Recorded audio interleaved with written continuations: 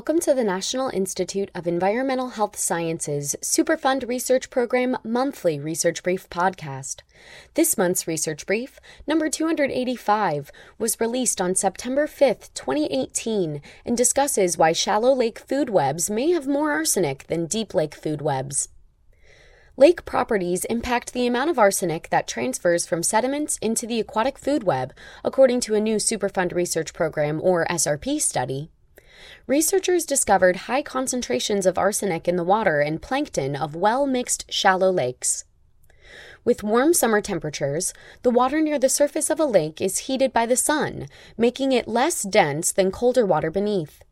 In deep lakes, this leads to thermal stratification, a phenomenon where lakes develop a discrete top layer of warm water that doesn't mix with the colder water near the bottom.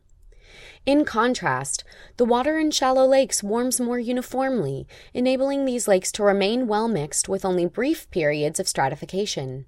According to the study by University of Washington or UW SRP Center researchers, this mixing leaves more of an opportunity for arsenic in the sediments to move up into the overlying water and enter the aquatic food web. A research team led by Rebecca Newman, Ph.D., and James Gowell, Ph.D., examined the movement of arsenic from sediments into water in 4 urban lakes with varying levels of water mixing in the Puget Sound region of Washington. Because the lakes are downwind of a former copper smelter site, a source of arsenic emissions, the lakes have high or moderate levels of arsenic-contaminated sediment. The researchers took water and plankton samples over the course of a year to account for seasonal differences. Each lake was sampled once or twice per month at 4 different water depths. In lakes with strong seasonal thermal stratification, high levels of arsenic were limited to the bottom thermal layer that formed during the summer. However, in weakly stratified lakes with higher levels of mixing, the entire water column, including surface waters, had elevated concentrations of arsenic during the summer. In both types of lakes, arsenic concentrations were lowest over the winter. They also explored the accumulation of arsenic into plankton at each lake.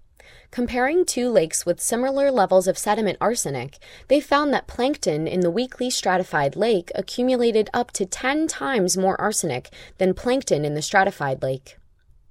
In weakly stratified lakes, they primarily found arsenic in the form of arsenate, which is readily taken up by plankton because it is structurally similar to phosphate, an essential nutrient for plankton growth.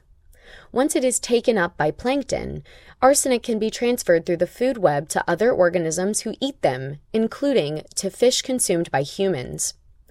Arsenic-contaminated sediments have been documented in lakes across the United States, resulting from a variety of sources, including historical application of arsenic herbicides to surrounding areas, disposal of hazardous waste, and aerosol smelter emissions. According to the authors, well-mixed shallow lakes, which are common in densely populated urban areas, may be uniquely vulnerable to environmental and human health risks from arsenic contamination in sediments.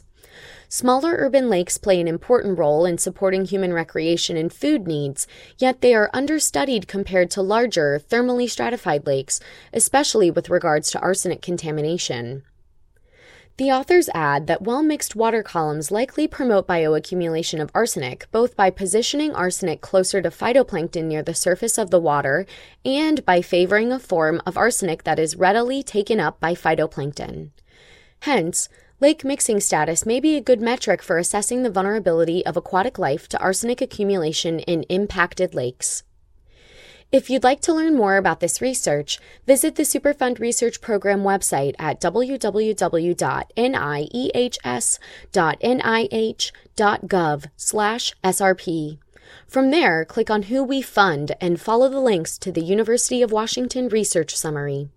If you have any questions or comments about this month's podcast, or if you have ideas for future podcasts, contact Maureen Avakian at avakian@niehs.nih.gov.